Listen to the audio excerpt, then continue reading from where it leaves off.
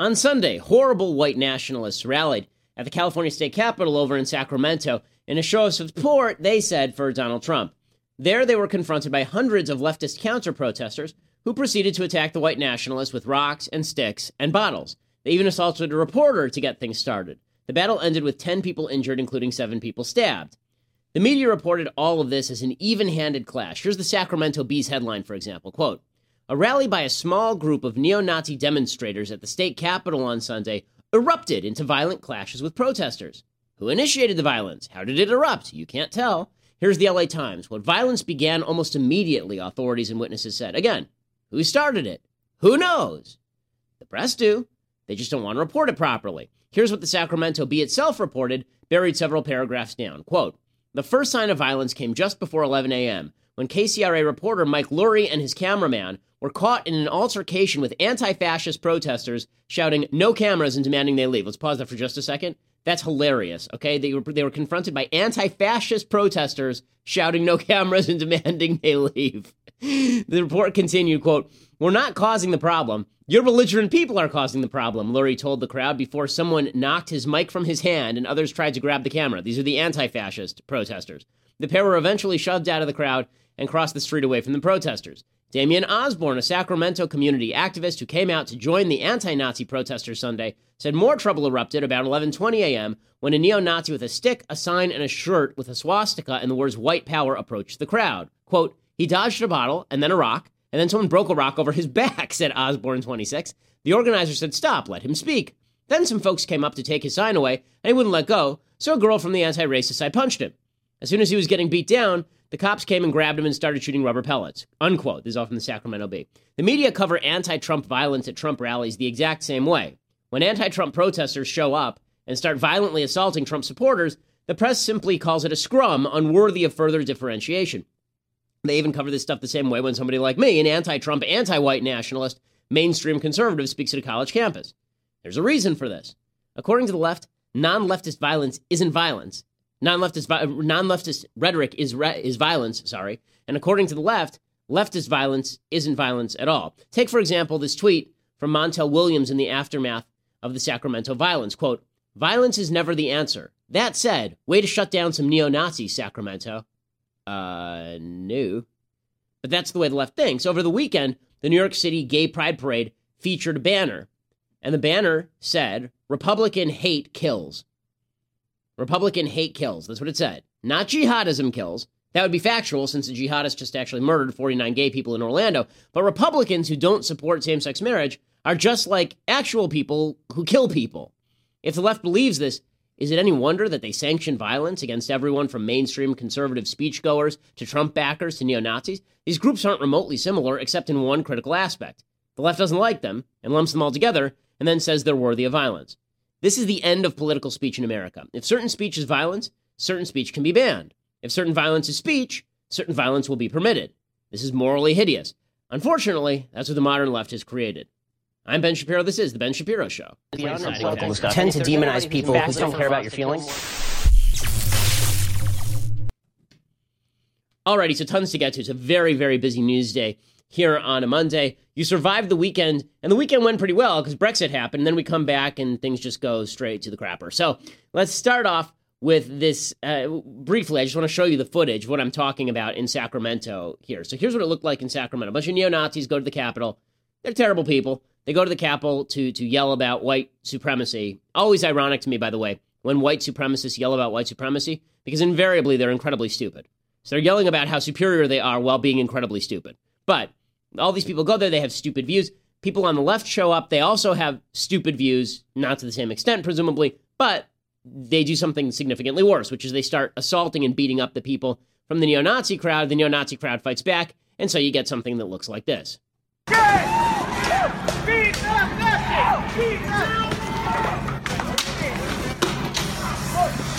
Oh my God.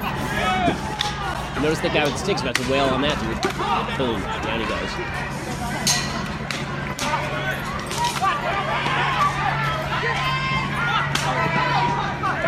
We're literally taking like 2x4s and beating people. 7 people, by the way, were stabbed during this altercation. Stabbed. A couple were in critical condition. And so who started that? the people who started that were the anti-fascists, which is just typical. It's just lovely. I also want to show you that poster that I was talking about from the Gay Pride Parade. Right, Republican hate kills. All these gay people standing behind a giant rainbow flag that says Republican hate kills. A Democrat Muslim just killed 49 people in Orlando. So me not wanting to cater a same-sex wedding, that's what killed 49 people in Orlando, not the jihadist who killed 49 people in Orlando. So this is how the left thinks, and it's really why the left are so terrible. And they are. I mean, they're just awful in every way. The theme of today's show is basically that the left is making it almost impossible not to vote for Trump. Seriously. Like they are so awful as human beings. They espouse such horrible things and stand for such horrible things that it makes the argument vote Trump to stop them more compelling. It does, because there are two ways that argument could become more compelling. One is Trump could stop sucking. He's not doing that, as we'll get to. Two is the left could become even worse than you thought they were. And the left continues to show they're just as terrible as you always thought that they were. So today, the Supreme Court had a decision that, well, before we even get to that, I want to go through for a second. There's breaking news. Here's the Democratic National Committee has now released updates to its platform. Over the weekend, they released updates to its platform. So here are some of the things from its updated platform. Okay, the Democrats are fully extreme. They are fully insane. They are nutcases. There's a few of the things, not all the things, just a few that they updated from in their new Democratic National Committee platform. First off, they say that they want the Department of Justice to investigate alleged corporate fraud on the part of fossil fuel companies who have reportedly misled shareholders and the public on the scientific reality of climate change. Okay, so to translate that, what that means is they want Eric Holder, Loretta Lynch, the Department of Justice. They want the Department of Justice to prosecute oil companies that give money to institutions like the Heartland Institute that says that it isn't climate change being caused by oil that's the big problem. They want to prosecute them for free speech. Prosecute them. Okay, that's in their platform now. By unanimous consent. No dissenters in the Democratic side on this one. They also want their $15 minimum wage. They've been saying $15 minimum wage since I did a show in Seattle. And when I was doing a show in Seattle, it was proposed by a socialist, an open socialist, not a Democrat who calls herself a socialist, an actual socialist named Shama Sawant. She's the one who started the $15 minimum wage push. And I did a debate with her. And I specifically asked her, why not $1,000 minimum wage? Why $15? And she had no clue. Well, now it's national policy, so they want a $15 minimum wage across the country. And that minimum wage also, by the way, includes the idea that they would end sub-minimum wage for tipped workers. So in other words, if you're a waiter or a waitress and you work for $9 an hour, but you tend to earn another $20 an hour in tips, which is not rare, they don't want you to be able to be paid that. They want you to be paid $15 minimum wage. Restaurants typically end up taking the tips, right? That's what ends up happening. So well done for the people who are working in restaurants. They want to abolish the death penalty full out. This is new. We always knew the Democrats wanted to do this, but now they've actually acknowledged it. Also, they want you to pay for every abortion on planet Earth. That's not really an exaggeration. I mean, it's a little bit of an exaggeration, but not much. Here's what they actually say in their new platform. Quote, the platform also vows to oppose and seek to overturn all federal and state laws that impede a woman's access to abortion, including by repealing the Hyde Amendment. All federal and state laws, all of them. Okay, they want you to be able to get an abortion literally 1 second before the baby exits your body, and maybe even after that. Not only that, they want to get rid of the Hyde Amendment. The Hyde Amendment is a federal law that says federal taxpayer dollars cannot be used to sponsor abortion. They want to get rid of it. So they want you to pay for other people's abortion. So abortion up to the point of birth, maybe beyond, and they want you to pay for that. So that's very exciting. They also support the repeal of harmful restrictions that obstruct women's access to health care around the world, including the Global Gag Rule and the Helms Amendment, which bar U.S. assistance to other countries that provide safe, legal abortion. So in other words, they want us to fund abortion overseas too. So it's not just enough to kill babies here. We have to go other places and kill babies too. That's exciting. They also want to expand Social Security. They want to expand it. So it's hardly going to bankrupt us. They want to increase the amount we spend on Social Security. As far as illegal immigration, they want to, quote, keep families together, end family detention. So if a family comes across, we're just supposed to let everybody go. Close private detention centers. Okay, 9 of the top 10 detention centers in the United States for ICE, for illegal immigrants, are private. They want to close them.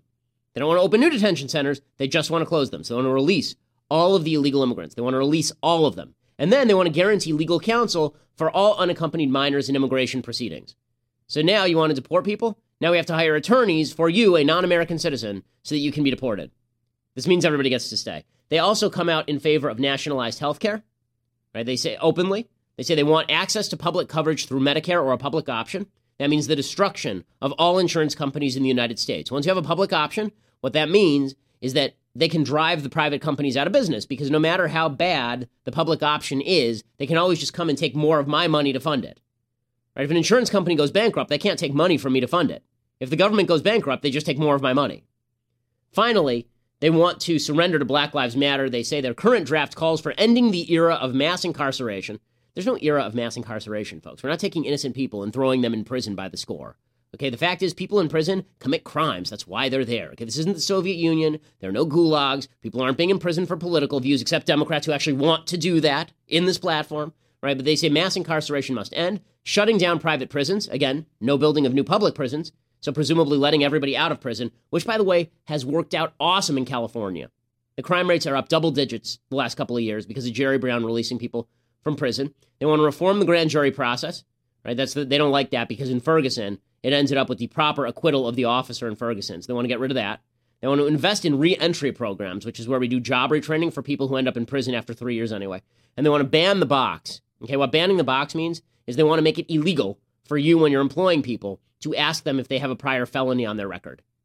Okay, the Democrats are out of their damn minds. They are out of their damn minds. Okay, and just to prove how out of their minds they are today, the Supreme Court issues a decision on abortion that is fully crazy. So the decision on abortion goes like this. So in Texas, there are two laws on the books. One is a law that says doctors must have admitting privileges at hospitals in order to perform abortions. And what that means is, you know how if you are, right now, let's say you get sick and you go to the ER, you have to fill out a ream of paperwork in order to be admitted to the hospital. Doctors who have admitting privileges, they just take their patients, no need to fill out paperwork, we just bring you to the hospital and we leave you there. And it's already been filled out. They have admitting privileges at the hospital. They say that a doctor should have admitting privileges at the hospital if you want to perform an abortion, because if something goes wrong, you don't want to have to sit there filling out the paperwork. And one that says clinics must renovate to be considered ambulatory surgery centers, meaning that the hallways have to be big enough that if we need to get a gurney down the hallway, then we should be able to get a gurney down the hallway. That's what an ambulatory surgery center means, right? Here at the office, that's not the case. There are certain hallways here that are too skinny, but at hospitals, obviously the hallways are really wide. So the reason the left doesn't like this is because a lot of the abortion clinics don't have these things. So they think the abortion clinics will be closed.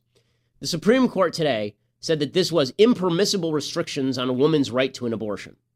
So let's start, number one, with the fact that there is no right to abortion in the Constitution of the United States. End of story. End of story. None. Nowhere, nada, zilch, zippo. None. There is no right to an abortion in the Constitution of the United States. That comes from a whole line of cases, from Griswold v. Connecticut to Roe v. Wade, that creates this vague right to privacy that for some reason doesn't apply to my right to gun ownership, but does apply to your ability to go publicly to a doctor who's not you and get an abortion on a third party, a baby. Right? Somehow it's a right to privacy issue. The right to privacy does not exist in the Constitution of the United States, but they ruled that it does. Then they figured that there are health restrictions on lots of doctors and nurses and medical facilities all over the place, right? That's true. So how do they say that these ones are no good? Including, by the way, they struck down fire restrictions. Like they struck down a restriction that says that the abortion clinic has to be able to take somebody who's unconscious out of the clinic if there's a fire. Right? They struck that down. They said that's too harsh. It prevents a woman's right to choose. Right? It prevents a woman's right to choose. Here's what's so stupid about all of this. We all presumably have a right, according to the left, I would assume, to eat in restaurants. Right? We have a right, but there are health restrictions on restaurants, aren't there? Right? Every restaurant you go to has health restrictions on it from the state. Whether you think it's good or whether you think it's bad, it's not unconstitutional to have health restrictions on your restaurant. I tend to think it's stupid, but that doesn't mean that it's not unconstitutional. That doesn't mean that it's unconstitutional. Right? This would be the equivalent of if the government said, if the Supreme Court said, health restrictions on the restaurants you eat at prevent restaurants from opening. Therefore, the health restrictions are unconstitutional and there can be no health restrictions. Right? That's basically what they're arguing right now. And all of this is based off false law. It's very irritating as a constitutionally aware guy, like A+ from Harvard Law and constitutional law. You know, the fact that the Supreme Court basically pulls these decisions directly from its own colon and then makes up a legal framework for it is really highly irritating. So the truth is that they decided this case back, and the Fifth Circuit decided this case back in 2013. The people who were on the losing side didn't bother to appeal to the Supreme Court. They appealed the exact same case now that violates what's called res judicata, which is the idea that the case has already been decided. There is nothing about this decision that is legal in any way. It's all a politically motivated decision, very clearly. And Justice Thomas, who I've always said was the best justice on the court, even when Scalia was alive, he has this one quote that I think is really telling. He says, 80 years on, the court has come full circle. The court has simultaneously transformed judicially created rights, like the right to an abortion, into preferred constitutional rights, while disfavoring many of the rights actually enumerated in the Constitution. But our Constitution renounces the notion that some constitutional rights are more equal than others. A plaintiff either possesses the constitutional he is asserting or not. And if not, the judiciary has no business creating ad hoc exceptions so that others can assert rights that seem especially important to vindicate. What happened in this case is that it's a right to an abortion that was being sued over, but the abortion doctor doesn't have a right to an abortion, right? He's a dude.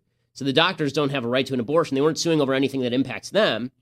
The court made an exception and allowed the doctors to sue on behalf of the patients, which never happens ever. So basically the court had its decision in mind. They decided to push that decision forward, and the rest of it just didn't matter. The rest of it just didn't matter. And this is what the left does. If the left takes control of the court, which they already have, let's not pretend. Justice Kennedy is a leftist. Okay, Justice Kennedy, the only case in which he didn't vote to the left in the last 5 years, really, was the immigration case, and there it was a close thing. He also didn't vote for Obamacare, but Roberts did, so it didn't matter. We've had a left court for a little while here. If Kennedy's the swing vote, then you're in trouble, because Justice Kennedy tends to fall to the left, particularly on social issues. So, all that said, you've got these Supreme Court rulings, and they come out. And here's what Hillary Clinton tweeted. This is why I say the left is making it very difficult not to just try and stop them with any means at our disposal, even an absolute crapshoot like Donald Trump. Hillary Clinton tweets, quote, "This fight isn't over. The next president has to protect women's health. Women won't be punished for exercising their basic rights." Okay, who's being punished for exercising a basic right? First of all, I didn't realize it was a basic right to kill a baby. I didn't realize that was a thing. In fact, it seems to me that if you acknowledge that that's a baby there in the womb, and the left always does this, right? They'll say that on TV, you'll see a woman's pregnant, say, "Oh, how's the baby doing?" And the mom who wants the baby, "Oh, it's beautiful. I feel like I'm glowing." Same woman, same pregnancy. She says, "Oh, I don't want it. It's terrible." "Oh, well, just get rid of that thing." It's just ghoulish. It's absolutely ghoulish. And she says women won't be punished for exercising their basic rights. Okay, babies are not a punishment. Babies are a gift. This is vile, vile stuff. She then tweets, "SCOTUS's decision, Supreme Court of the United States," that's what SCOTUS is a victory for women in Texas and across America. Safe abortion should be a right, not just on paper, but in reality. Well, it isn't a right. What she declares to be a right doesn't make it a right. This is all crazy town. This is crazy town stuff. And she wants you to pay for abortions, and she wants you to pay for abortions abroad. The left is radical in every way. They're violent. These anti-fascist protesters and anti-fascist protesters in Sacramento who beat people up because they disagree. Those are fascist protesters. If you beat people up because they disagree, by definition, you're a fascist. And this is sick stuff. So Hillary is campaigning with Elizabeth Warren, and Elizabeth Warren is kind of nerdy Hillary. And you see that here. They're wearing the same coat. I don't know if they decided to be twinsies this morning, and they're all going to dress in the same color blue. They all went to Violet Beauregard's closet and hijacked a couple of her outfits. Elizabeth Warren, who's legitimately maybe the only woman in America more irritating than Hillary Clinton. I know Elizabeth Warren, so I can say that with full verve. Elizabeth Warren is now stumping for Hillary Clinton after spending the last few years bashing her as a corporate insider because Elizabeth Warren wants power. And Pocahontas over here, a lady who claims that she's Native American, which she is not, and got her job at Harvard Law based on her minority status, even though she's whiter. She's whiter than Sean King. I am more Native American than Elizabeth Warren is. Here's Elizabeth Warren stumping for Hillary Clinton. Hillary Clinton believes that racism, hatred, injustice, and bigotry have no place in our country. She fights for us. She fights for us, and we will fight for Hillary Clinton. Oh, crazy hands over here. Please join me in welcoming to the stage our next president. Whoa, come down there with the hands. Everybody's going there with the hands. It's crazy. Okay, so this delightful pair. People are saying that Warren might run with Hillary. I don't know how Hillary could possibly have found someone who's more robotic and more irritating than herself, But, I mean, what an absolute horror show. What an absolute horror show. And they continue to lie. They continue to be terrible. They continue to be far left. Elizabeth Warren, by the way, isn't going to do much for Hillary Clinton.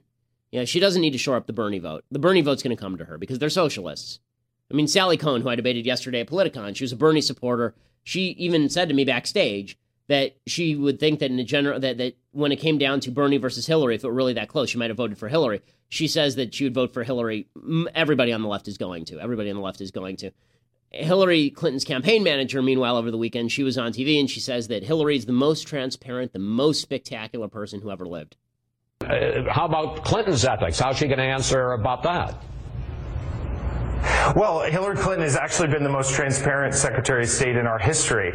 She's released all of her emails. She's released her schedules. I think the record speaks for itself here. Donald Trump has yet to release his taxes. Without litigating all of it, there's a lot of pushback on that. Well, again, if we're talking about transparency and ethics, it has been a given for decades that presidential candidates release their taxes. Donald Trump refuses to do that. He refuses to release the documents related to Trump University. I think this is a deflection technique. Paul Manafort is trying to get a teleprompter in front of him and change the subject. It's just not working. And just real quickly on that subject, what about Hillary Clinton's transcripts for the Goldman Sachs speeches? Well, look, Donald Trump has given dozens of paid speeches himself. Nobody's asking him to release them. Again, Hillary Clinton has released her taxes for decades now. Donald Trump hasn't released a single one. We have to assume he's hiding something. I think Donald Trump has a lot of work to do before he starts asking questions about other candidates. Awkward Towns make awkward face with Hillary Clinton's campaign manager there trying to claim that she's transparent. Of course she isn't. And Hillary is struggling. I mean, she is struggling because not only does she represent a far left extreme ideology, but she's really bad at this. She's really bad at this. So here's Hillary Clinton talking about Brexit. We didn't have a chance to talk about that. So in a minute, I'm going to sum up my thoughts on Brexit. But here's Hillary Clinton talking about the British exit from the EU. A lot of Americans woke up on Friday to alarming headlines from across the Atlantic. And they are wondering what this decision in Britain means for us. Now, we are resilient, and we will bounce back from this and from all of the other shocks that are in the system. But it is a reminder that what happens around the world has consequences. We need leaders like yourselves at the local and state and federal level who understand how to work with other leaders to manage risks, who understand that bombastic comments in turbulent times can actually cause more turbulence. No one should be confused about America's commitment to... She's so terrible at this. I mean, so this big thing happens with the UK leaving the EU, and her basic comment is, "We need leaders." Thanks, Captain Obvious. Really enjoyed that one. We need leaders. Okay, that's really exciting. So to move from the left to the right now. So as I've said, the left is making it almost impossible not to jump onto any bandwagon that is anti the left. And I hear it, folks. I hear it. I hear you screaming at me. I get it. Again, it doesn't alleviate any of my problems with handing over the future of the conservative movement to a charlatan like Donald Trump. At this point, stop him at the convention if you have to. Do anything to get somebody who's actually... By the way, he'll get schlonged by Hillary. He's going to get killed by Hillary. The polls over the weekend show him down alternatively 5 and 12 points to Hillary Clinton.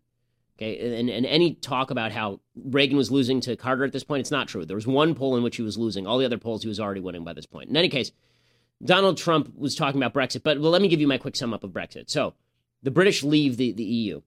And it really is the British. It really isn't the Scottish or the folks from Wales. Northern Ireland, they were actually in favor of staying in the EU. Scotland, they were in favor of staying in the EU. In England, they were very much in favor of leaving the EU. The reason for this is because there are really a couple of reasons. One is there are British people who still believe there's a civilization worth preserving that is unique to the British character, and they feel like it's being ripped away by a bureaucratic elite in Brussels. I'm with them. I agree.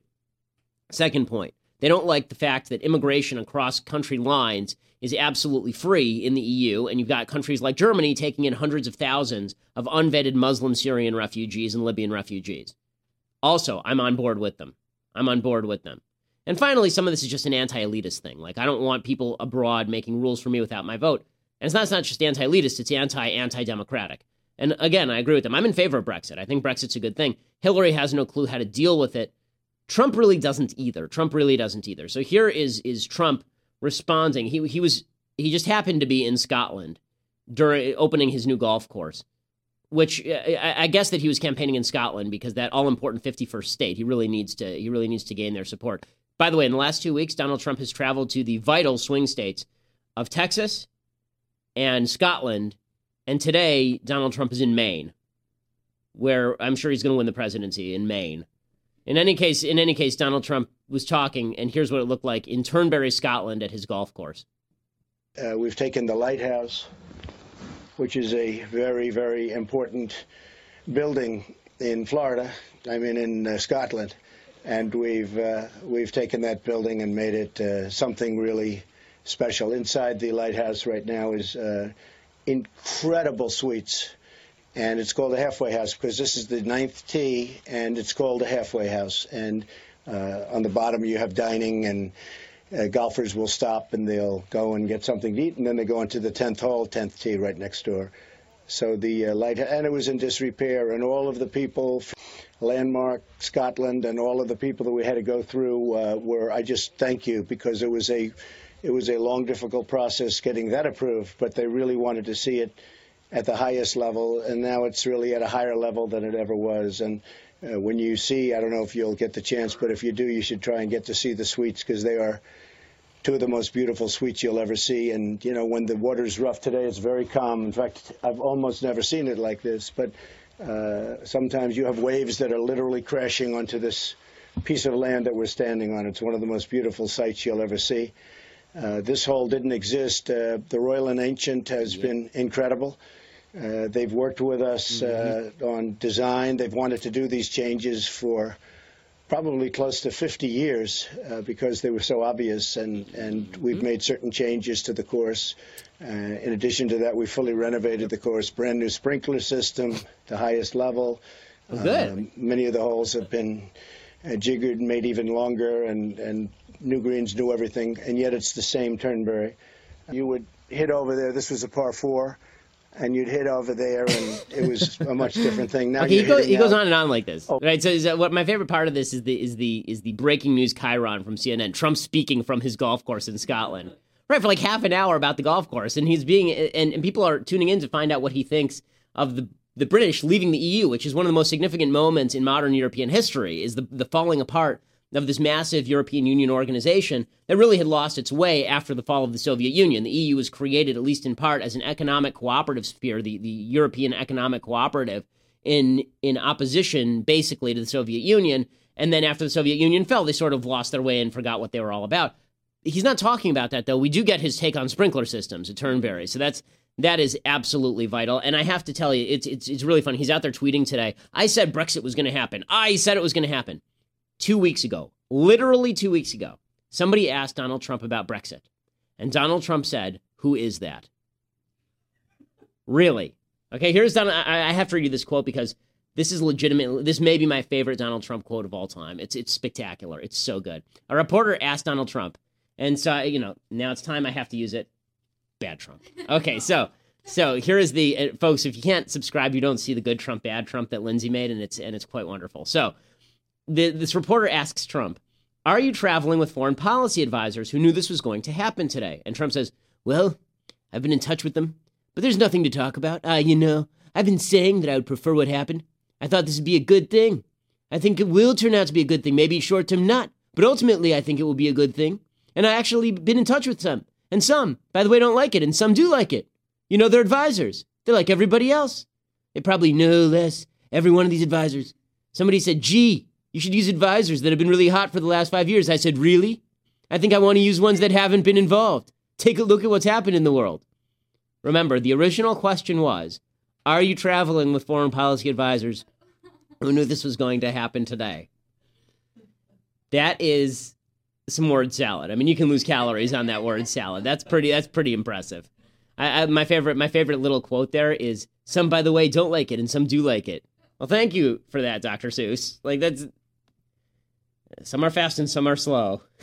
Okay. Donald Trump is also walking back, by the way, his immigration policy. He said a couple of days ago, President Obama has deported vast numbers of people, the most people ever, and it's never reported. I think people are going to find that I had not only the best policies, but I have the biggest heart of anybody. And then he was asked about, does this mean mass deportations? He said, no, I wouldn't call it mass deportations. I call it magical Trump unicorn poo. He says he won't do mass deportations anymore. So you're all suckers, right? I mean, so everybody got suckered by all of this. So Chuck Todd confronts Donald Trump's of NBC confronts Donald Trump's campaign manager Paul Manafort, or as they pronounce it in the original, Paul Manafort. Right? Chuck Todd confronts Paul Manafort over speaking at Turnberry for like half an hour on golf courses about there's Hillary cut an ad about this, and here's Paul Manafort's response. Coming to Turnberry. In a volatile world, the last thing we need is a volatile president. It obviously picks up on what was a head-scratching event earlier this week, Mr. Manafort, which is on the day of the biggest news event in the world. He is in the country at the heart of this, and he's promoting a golf course. This is an example, again, of the tone deafness of the Clinton campaign. First of all, when you look at what was happening in the Clinton campaign over the last month, they have spent $60 million against Donald Trump on ads like this, talking about things that are totally distracted and unconnected to what's going on in the political system.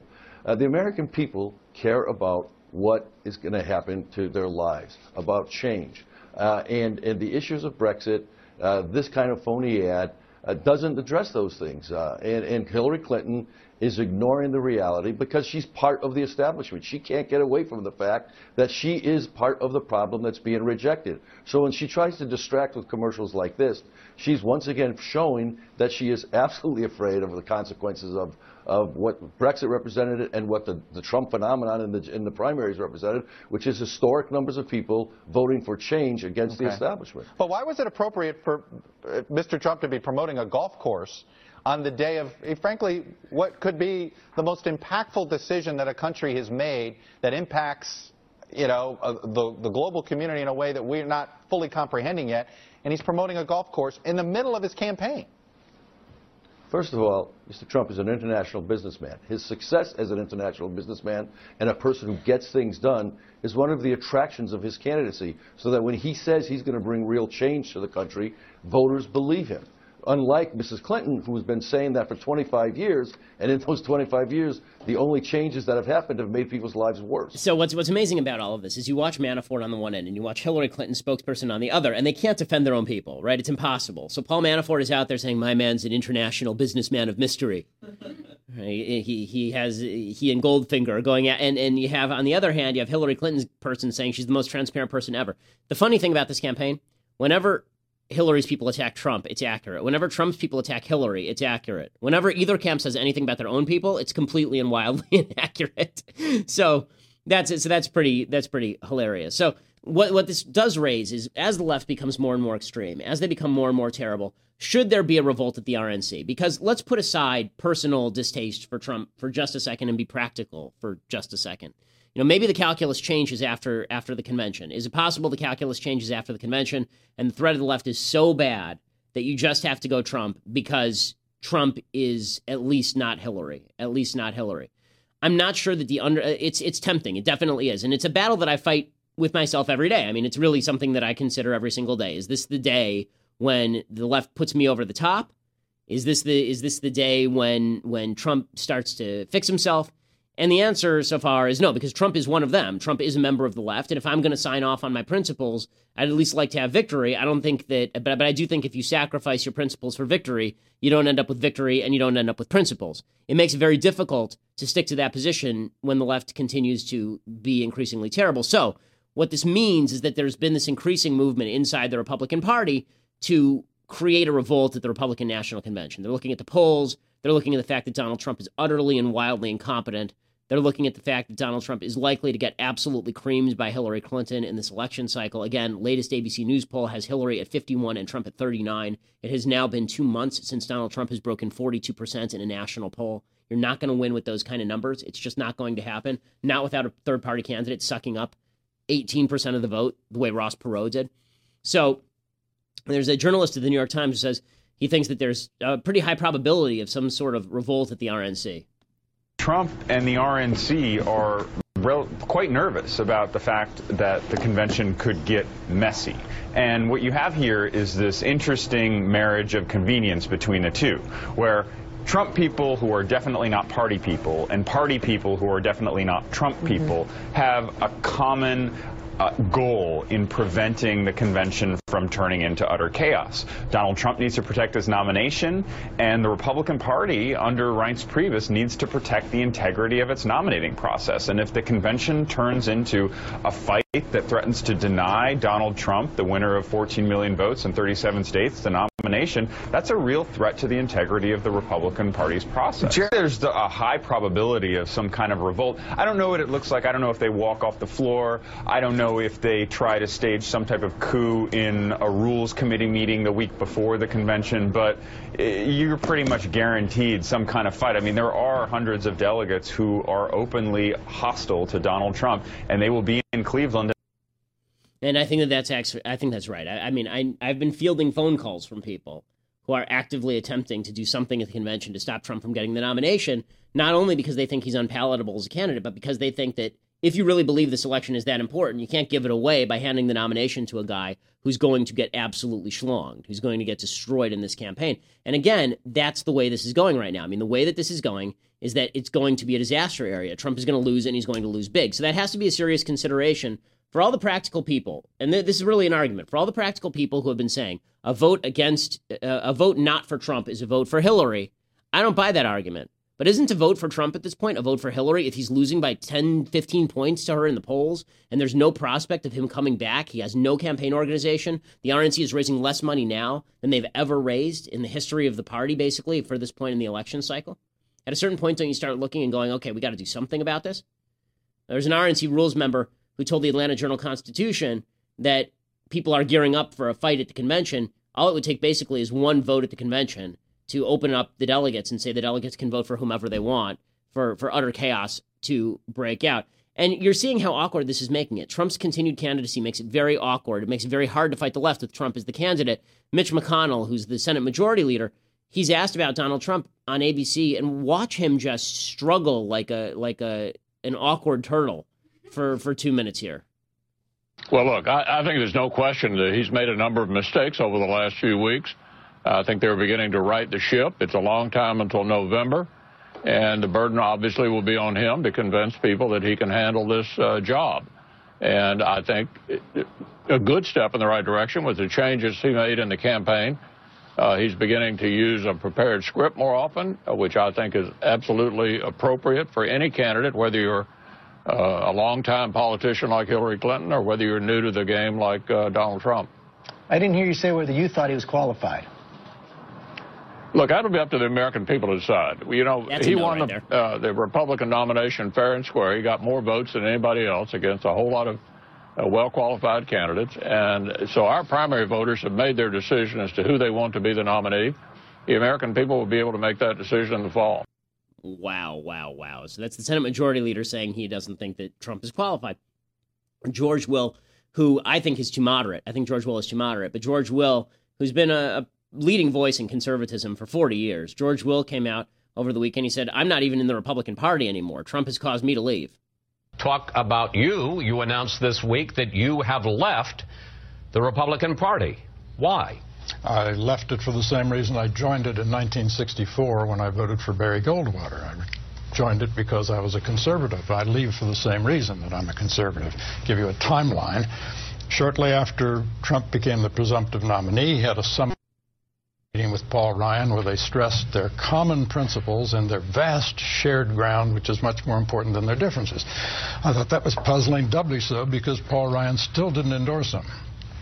After Trump went after the Mexican judge from northern Indiana, then Paul Ryan endorsed him. And I decided that, in fact, This is not my party anymore. I changed my registration to unaffiliated 23 days ago. I hardly made an announcement. I just mentioned this in a meeting with the Federalist Society. So the long and the short of it is, as Ronald Reagan said when he changed his registration, I did not leave the Democratic Party. The Democratic Party left me. Now, not surprisingly, Donald Trump has tweeted his reaction to this news today. Let's put it up on the screen. He says that you are overrated and that you lost your way a long time ago. Would you like to respond, Mr. Trump? He has an advantage on me because he can say everything he knows about any subject in 140 characters, and I can't. Well, that's a good line. It's a good line, and it also happens to be true. But one of the things that's so frustrating about this election cycle is being stuck defending Donald Trump in order to fight Hillary Clinton is just the worst situation anybody can be in. It's what makes it a struggle, because otherwise this is the easiest election in human history. Otherwise, this is so easy. But the fact that Trump is both incompetent and also vile, the fact that he has no principles, right? I mean, he just walked back mass deportations, which means really any deportations. His new policy is essentially, I'll deport the bad ones, which is exactly President Obama's policy. I mean, what's a policy he hasn't walked back at this point? It makes it, to say, I'm going to sacrifice my principles to vote for a guy who's going to lose anyway, and who's also going to drag conservatism through the mud, that's an uphill slog. And no matter how bad the left gets, I'm not sure that you end up in a situation where that calculus changes. Now, if you're the deciding vote, you know, if it comes down to a really, really close election, you're the deciding vote, maybe in the privacy of the voting booth, you decide that the next 4 years are more important than the next 40. And you think, okay, well, maybe Trump will be better than Hillary, and so I'll do that. And we know Hillary will be terrible. And I get that logic. But if right now, we're talking about right now, we're not talking about November 8th. We're talking about now, today. If you're looking at the polls right now and saying to yourself, I got to support Trump through the convention because, hey, he won, I got to be saying I don't see the logic, and I think that you're giving credence and impetus to a guy who's going to get absolutely destroyed by the worst person in America, Hillary Clinton. Okay, time for things I like and things I hate. So we're going to do movies that are pre the Hays Code. So I'm a big movie buff, and there was something called the Hays Code that came into existence about 1933 to 1960. It was in Hollywood. It's Hollywood makes fun of it now. Is this all the rules where if you had a man and a woman in a room together, the man had to have 1 foot on the floor at all times. It's the 1 foot on the floor rule. It's why when you watch the old movies, the men and the women have separate beds. Right? It's why they cut to black every time there's about to be a sex scene. It's why the bad guys always pay at the end. The Hays Code was a voluntarily imposed code in Hollywood that was brought about by the Catholic Legion of Decency. In the early 1930s, watch the films from the 20s and the 30s, and what you'll see is the films look a lot like today's films, actually. Like there's sex, and there's nudity, and there's homosexuality, and there's anything that you can imagine. There's a movie called The Island of Dr. Moreau, where, you know, their bestiality was a thing. Like there was and it was very controversial at the time. And Catholics said, we can't have our kids watching this stuff. We're going to boycott Hollywood, right? We're not going to take part. So Hollywood had a voluntarily imposed code. In the Hays office, this is how the Motion Picture Association of America becomes so powerful. It's why they still are a ratings agency. And they say, okay, well, from now on, here's a set of rules we're going to promulgate. And those rules include bad guys have to lose at the end of the movie. They include the no sex in the movies, no excessive violence in the movies. And you know, people on the left hate this. They think it's the worst thing in the world. Except that probably most of the great movies in Hollywood history are produced between 1933 and 1960. And if you look at the best movies in Hollywood history, you're looking Casablanca to Citizen Kane, On the Waterfront to Best Years of Our Lives, to Gone with the Wind, right? All of these movies are produced during this period. There's a very famous example of the Hays Code in Gone with the Wind. At the very end, right? Rhett Butler turns to Scarlett O'Hara. No spoiler alert necessary. It came out in 1939. At the very end of the film, he turns to Scarlett O'Hara and she says, "Rhett, where are you going? You take me with you. What are you doing?"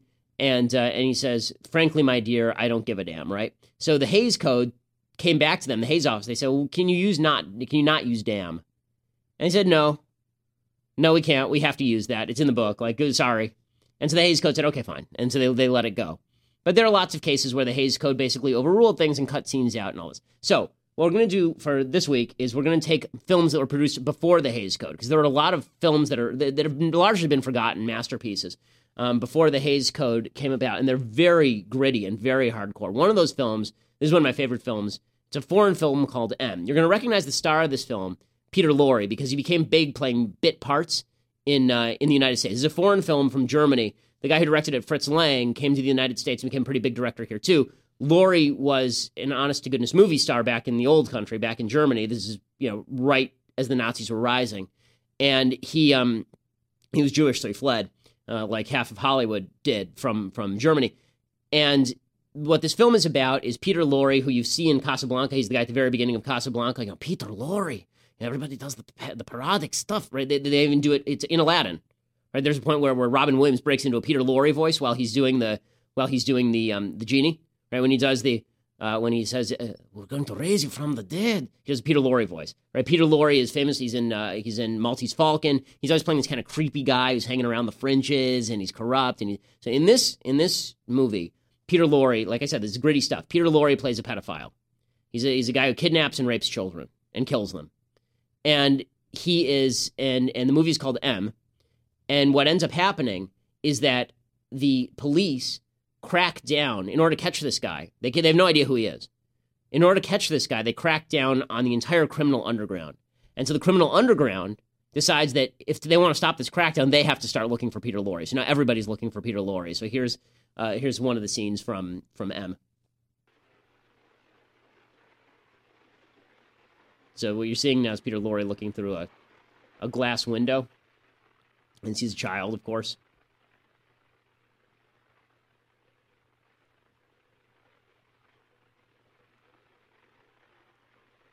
And for people who can't see, you're missing how good the acting is. But basically he's turned on by the kid.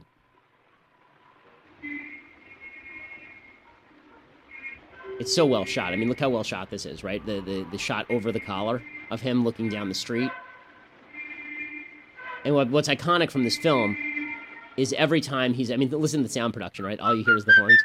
Right, so what's iconic about that is that every time he's about to kidnap and rape a kid, he starts whistling Grieg's In the Hall of the Mountain King, right? Which you know from the Ritz Crackers commercials. Dun, dun, dun, dun, dun, dun, dun, dun, dun, dun, dun, dun. So it's a very creepy movie. The final scene of this movie is one of the best final scenes of any movie ever. I won't spoil it for you. You should go and rent it. It's not a very long movie, but it's a very intense movie. This is creepy stuff, right?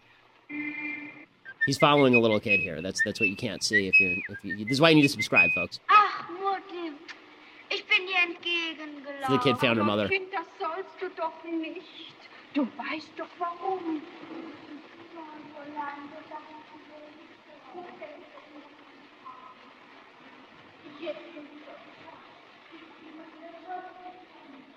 So super creepy. The whole movie is really creepy. Okay, we can stop it there. But the final scene, I should do a week where it's just best final scenes in movies. The final scene of this movie may be the best final scene of any movie ever.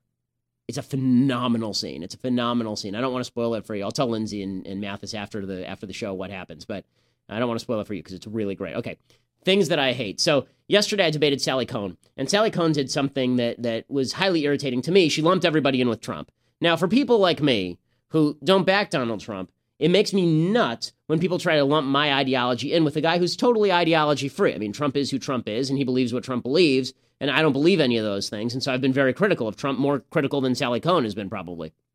Michael Eric Dyson did the same thing on MSNBC. He said that Trump's nationalism is a white, racist, supremacist routine. I don't know why ABC's This Week bothers to have him on, but they do, so here's what it sounded like.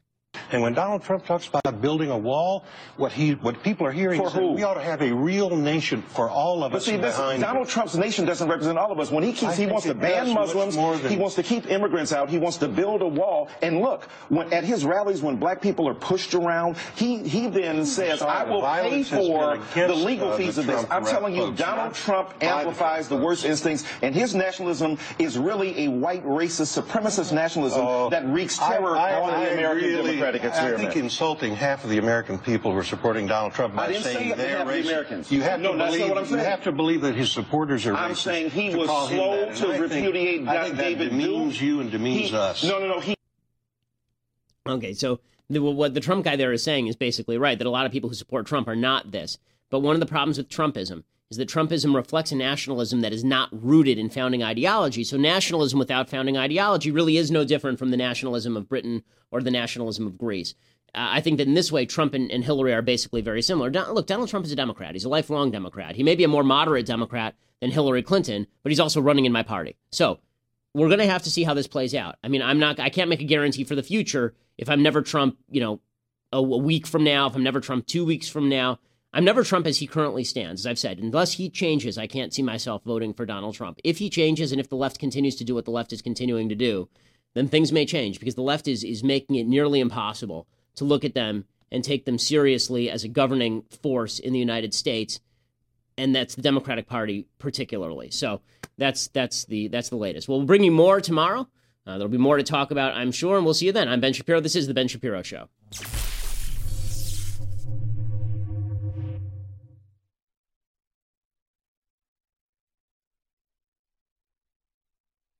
We'll get to more on this in just 1 second. First, Pure Talk believes in American values, and that free should mean, like free. So when you switch to Pure Talk today, you'll get a free Samsung 5G smartphone. There's no foreign-line requirement, no activation fee, just a free Samsung that's built to last with a rugged screen, quick charging battery, and top-tier data security. Qualifying plans start at just $35 a month for unlimited talk, text, 15 gigs of data, and a mobile hotspot. Pure Talk gives you phenomenal coverage on America's most dependable 5G network.